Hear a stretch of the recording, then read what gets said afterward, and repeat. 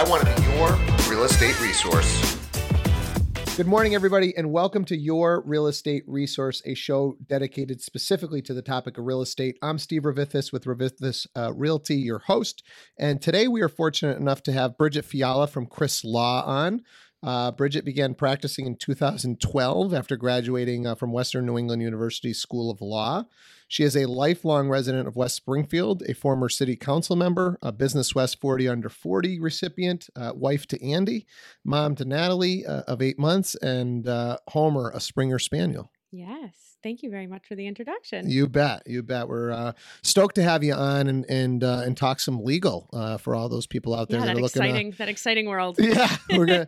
Whether it's buying, selling, or investing, there's a lot of legal documents that are involved, and we just want to try to educate the listeners out there. So, absolutely happy to be here. Thanks for having me. You bet. Let's just start with something basic. Do you have to have an attorney to buy or sell real estate? Short answer, yes. Okay. I think anytime you enter into any sort of legal transaction, you should have somebody that's going to advise you on that. On a buyer side transaction, when you're buying a property, for the most part, as long as you're using a lender, getting a mortgage of any kind, you are required to have an attorney, as the bank will require you to have one. And on the seller side, anytime you're drafting legal documents like deeds or powers of attorney, those kinds of things, an attorney is required to draft those. So there are certain circumstances, special circumstances that don't require an attorney, but the short answer to that would absolutely be yes. Yeah, it was funny. I had an agent the other day come to me and say, and I never want to get this text, but it says, did I screw this up? And then the text that they sent me was followed from another agent asking them, had they prepared the deed yet? This is agent to agent. And I said, no, you haven't screwed anything up. Let's hope, yeah. The agents do not prepare the deeds. Right. Let's hope not. Yeah. So what about costs? Talk to me about that. I think every time someone hears the word attorney, it's automatically, people get really scared about fees and stuff.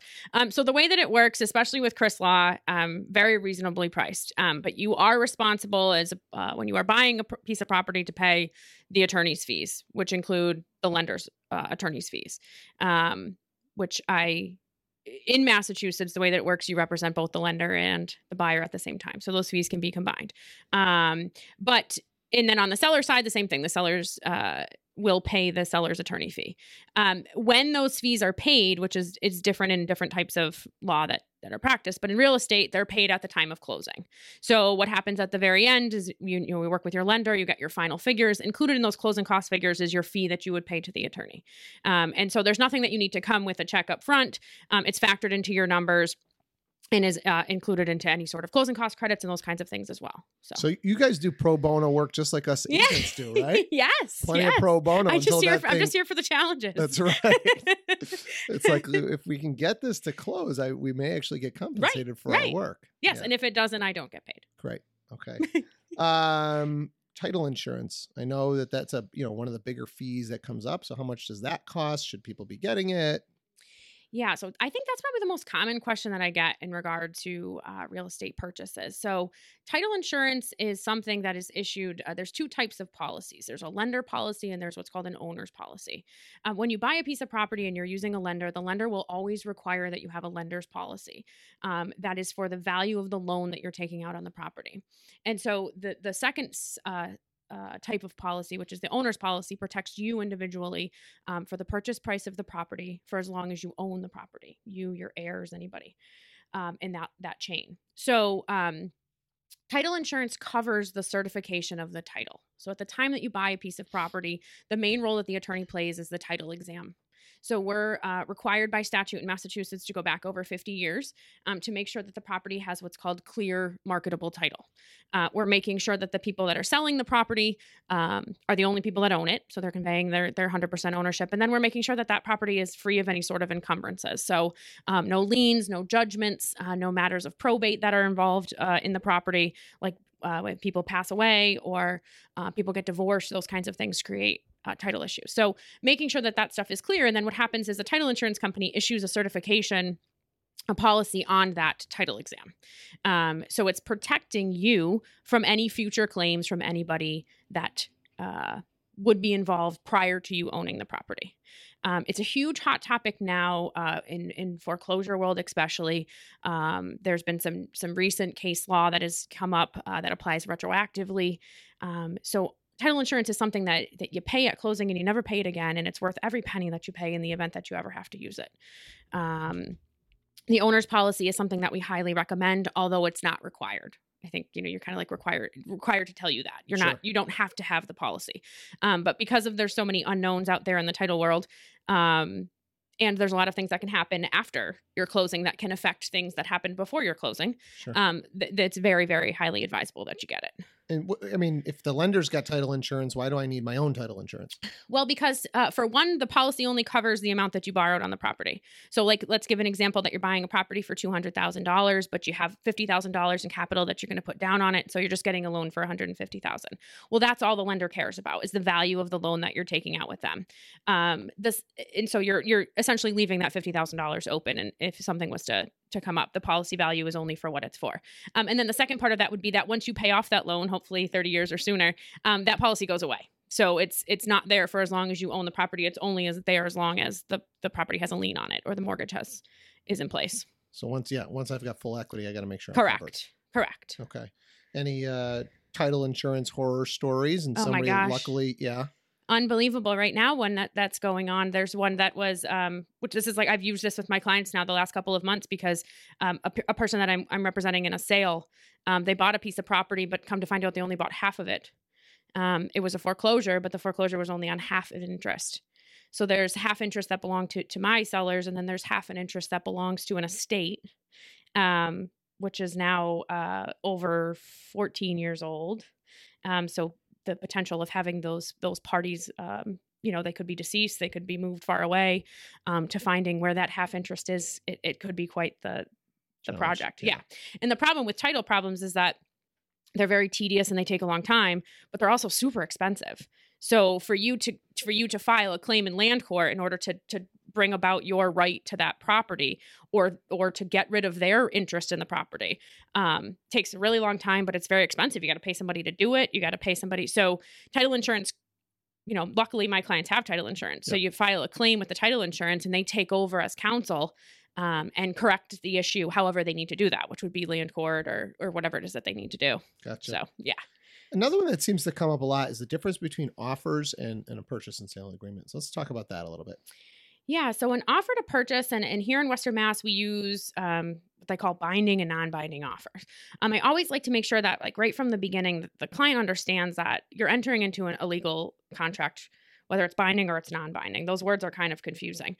The only difference between bonding and non-binding for real is in this sense is that the non-binding expires, right? So if we don't come to a purchase and sale agreement by X date, then this will become, null and void, and we can go find another house.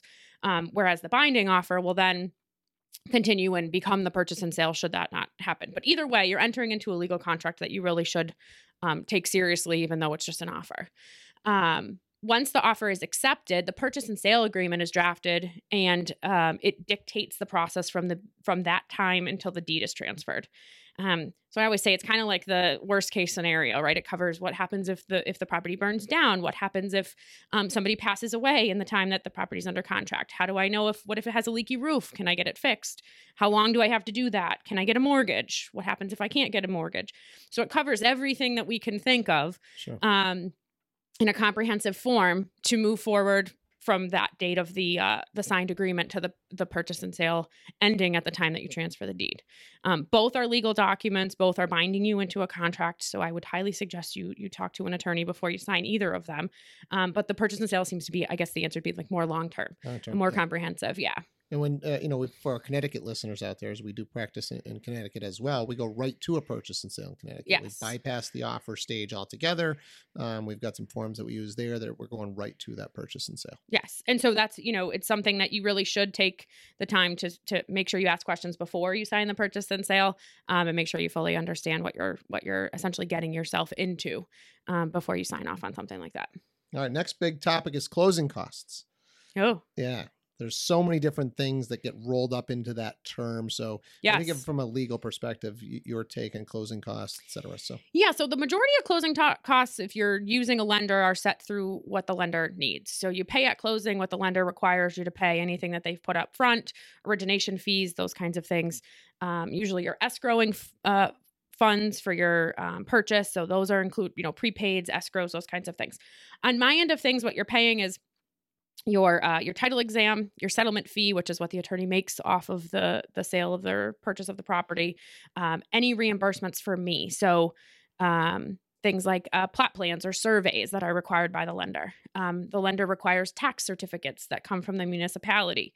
They're called municipal lien certificates. So in Massachusetts, that's what we're required to do. So whatever it costs me to get that from the city is what I charge back to you. Closing costs, like I said, are included in all the other fees that are added in. So if there's commissions, if there's final figures, those kinds of things, your rest of your down payment, all of that stuff is included in that as well. How about credits on those closing costs? Yeah, so that's really popular. And I think it's a great idea. You're using essentially keeping some more money in your pocket as a buyer. So the closing cost credit that you negotiate at the time that you enter the offer, those funds essentially are put towards any closing costs that you need, meaning that you don't bring that cash to closing. And you can use closing cost credits for things like attorney's fees, your prepaids, your escrows, homeowners insurance, all of that stuff. So they're definitely, that's a great way to go if you're trying to, I guess you'd say, keep a little bit of money in your pocket to use towards your new house, to buy some furniture, to do your kitchen over, whatever it is. You just never know what might happen. Right. Not to drain your whole savings account. So we're coming up against a break here. I want to end on the deed question. What exactly is a deed? So a deed is actually what transfers the property. It's the title of the property. So it transfers the property from one person or entity into the other. It's the actual title to the property in which shows ownership. So title is ownership. So the actual deed is drafted by an attorney, and it is what closes and consummates the entire deal. The deed is a legal document documenting who's buying the property, how much they're paying for it, and then it goes off of the legal description. So your meets and bounds based on a survey, based on a plan of land, those kinds of things are all put into the deed. It's signed under perjury, notarized. And recorded. Yeah, pretty official. Pretty official, yeah. Listen, there's still a ton more to cover here, but we are coming up against the break. If people have additional legal questions or questions on anything that we've already covered here, what's the best way for them to get in touch with you? Yeah, so I'm big into, I guess you'd say, emails. So emails, you can get my email on the website, chrislaw@atlantic.com, and my phone number at my office, 413-285-8542. Again, that would be 413-285-8542. Awesome. Again, guys, Steve Rovithis here. If you have any questions regarding just general buy, sell, invest in real estate, our team is always available. 413-998-7466. We'll be right back after the break with Bridget. Attention Massachusetts and Connecticut homebuyers. 2019 is shaping up to be a fantastic real estate market. I'm Steve Rovithis. I run Rovithis Realty, and we focus on Western Massachusetts and Northern Connecticut. We want to help you find your dream home and help you navigate the home buying process. Call us at 413-998-7466. That's 413-998-7466. Who you choose to work with matters, and we want to be your real estate resource. Are you thinking about selling a piece of real estate in the next 3 to 6 months but aren't sure where to get started? I'm Steve Rovithis. I run Rovithis Realty, and we would love to talk to you about how we can position your property to get top dollar. Our team of experts can help you make the appropriate repairs, stage the property, and make the property stand out online with professional photography and videography. Please give us a call at 413-998-7466. That's 413-998-7466 and talk to one of our listing specialists. Attention Massachusetts and Connecticut homeowners. 2019 is shaping up to be a fantastic real estate market.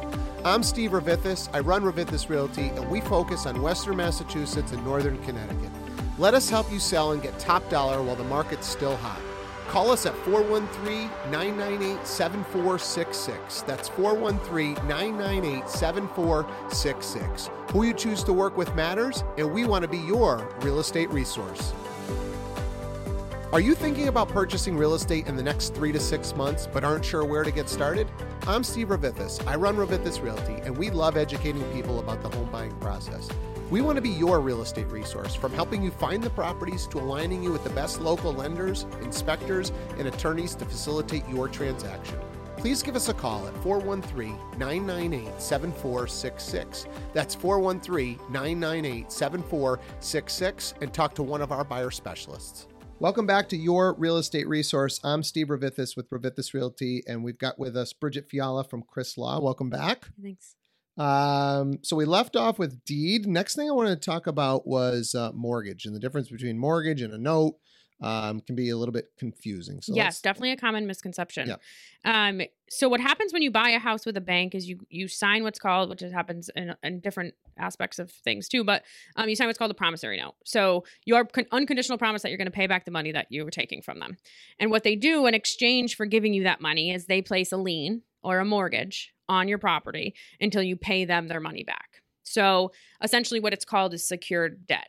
So they secure the loan with the collateral, which is the property that you're buying. So in the event that you do not pay them and you're unable to pay them, their ability to get their money back is by taking the property back, which is taking the collateral back. So those are the two differences. So the mortgage is actually what secures the note. And that's what's going to get recorded. The mortgage gets recorded, correct. The note is just held by the institution. Okay, makes sense. Yeah. So talk to us about, I know it's a little bit different than buying a car and it can be confusing for some people. So compare it to the car buying process. Yes, yeah. So I get this question a lot. People say, oh, so I have a mortgage on the property for 30 years. So that means I don't get the deed to my property until I pay the mortgage off. So no, that's not correct. So what happens is the deed will transfer into your name on the day that you buy the property. So effective that day, you own the property. It's in your name. You can mortgage it. You can sell it. Anything like that. Just remember that it's subject to the fact that you have a mortgage on it. So it's subject to the fact that in the event that you sell this, somebody else is going to get paid before you get any sort of proceeds from selling your house. So the title is yours. You're free to do what you would like with it, sure. As long as you pay back whoever you owe. Whereas, on the auto loan side, you don't get that title until you pay the darn thing off. And right. Then they send So it to you in the pay mail. your last payment, they send a title in the mail, and then you officially have it, and you can give title to, say, a used car dealership or something like that in order to transfer it. Yeah. So let's talk about the process a little bit, right? So somebody brings the attorney in when, and what exactly do you do once they bring you in? Yeah. So normally what happens is we will get involved after you have an accepted offer on your property. So whether you're selling it or buying it, once you have that signed offer, is generally when the attorney gets involved. Once that happens, the purchase and sale gets drafted and approved.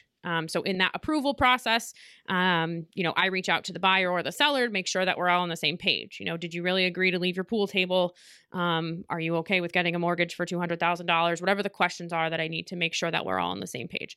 At the same time, obviously, that's usually their first contact with me, which sometimes can be a flurry of questions because they've never done this before. They're not really sure, or it can be, complete silence because they're super scared of what they're doing and they're not really sure. Sure. So that whole feelings that go into buying a house and selling, it can be very confusing. And so I'm essentially just let them know that I'm here. If you need me, please call or email or reach out to me at any time. And then as you move along in the process as buying a house, you do things like inspections and you work with your lender to get a mortgage.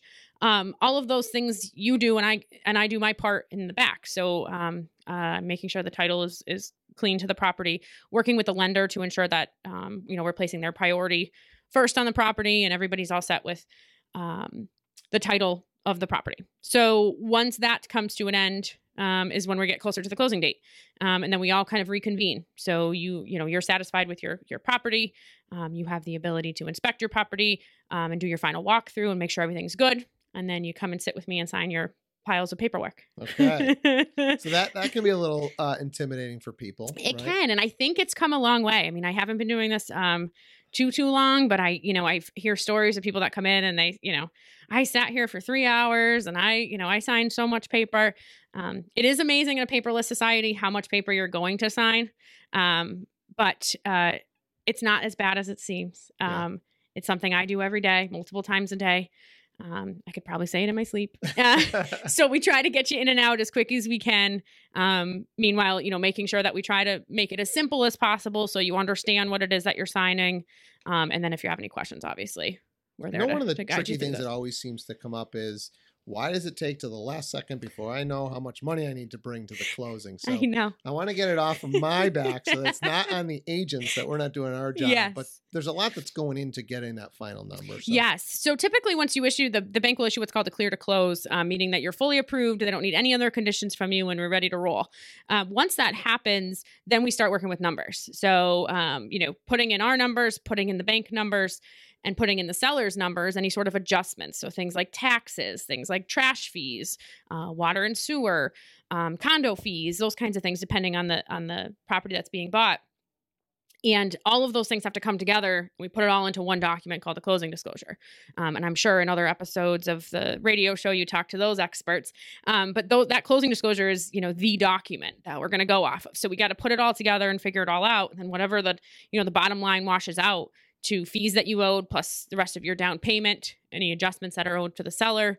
And that final number comes together. Sometimes it's sooner than, the 12th hour. Often it's the 12th hour. Yeah. But it's just kind of when everything gets in and all the numbers come in. So depends. That's a scary number to get. It is. Sometimes I feel like they think it was going to be a lot more. And sometimes they think it was going to be a lot less. And hopefully they think it was going to be more. Yeah, hopefully. A lot of times that happens and they get kind of excited. They forget that they already had a down payment down. Or right. Or they had credit for their deposit, those kinds of things. Yeah. Okay. So you guys get through the closing, hand them the keys right there, or their agent might have the keys and they own the property. Not quite. Okay. So I would say that the way that it works for the most part is that you will sign the documents with me. I will make sure that I have all the money that we need. Always comes down to the money. And make sure that we're all set with the deed. All the documents are correct.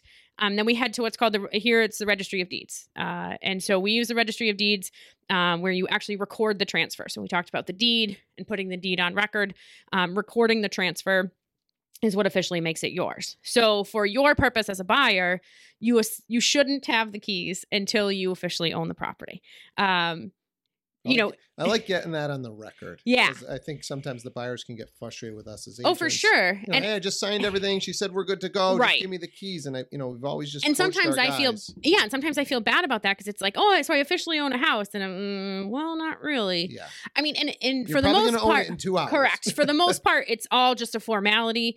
But I mean, if something was to happen, like some sort of catastrophic incident or something like that, and you went in the house and started ripping the wall down while I was driving to the Registry of Deeds, and you don't own it, that creates issues. And of course, that lawyer hat comes on and says there's liability there and there's all of that crazy stuff. So we don't want to mess with that. So safe to say, don't get the keys, don't enter the property until I officially tell you that it's yours, and then you can have it for your lifetime and you're good to go. Yeah. I had one story where I'd early on in my career, I had a closing far away. Yeah. And it was on a Friday. And this is during the, kind of the mortgage crisis where they were checking right up into the, last hour of people making sure they were still employed. And so in order to avoid them making 2 trips and me making 2 trips, I said, here's the keys.